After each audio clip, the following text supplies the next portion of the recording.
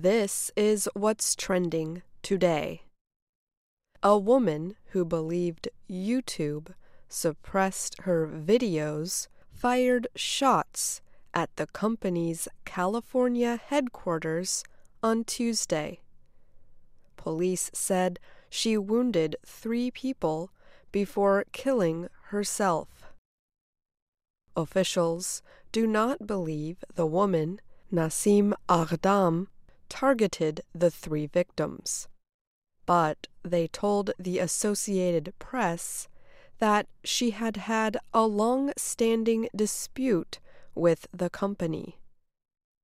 She used the name Nasima Sabs online.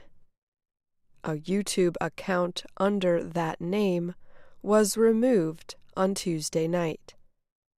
Her website had criticized YouTube's policies. It said the company tries to suppress video creators.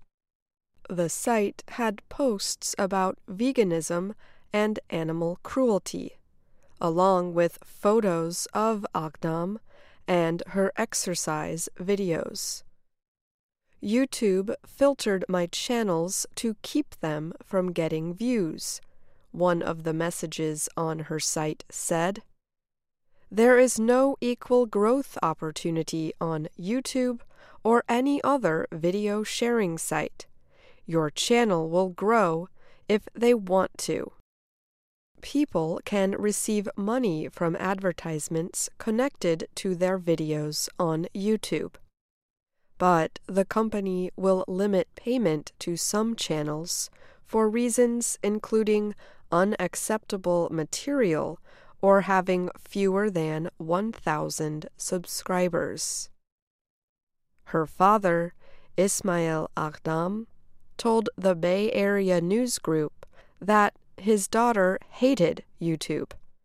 He said she was angry that the company stopped paying her for videos she posted on the site. On Monday, he called police to report his daughter missing after she did not answer her phone for 2 days. She lived in the Southern California city of San Diego. Ismail Aghdam said he also warned police that his daughter might go to YouTube headquarters in Northern California.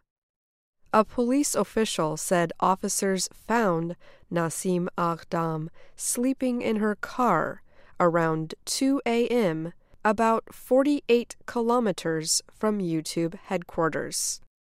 She was let go because she did not appear to be a threat to herself or others. The police official would not say whether officers had been warned that Aghdam might have been headed to YouTube headquarters.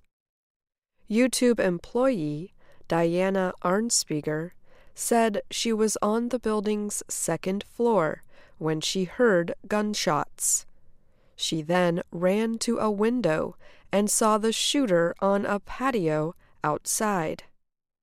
Arnspiger said, "It was a woman, and she was firing her gun, and I just said, 'Shooter,' and everybody started running." A spokesman for San Francisco General Hospital said one of the shooting victims, a 36-year-old man, is in serious condition. The 2 other shooting victims, both women, have been released from the hospital.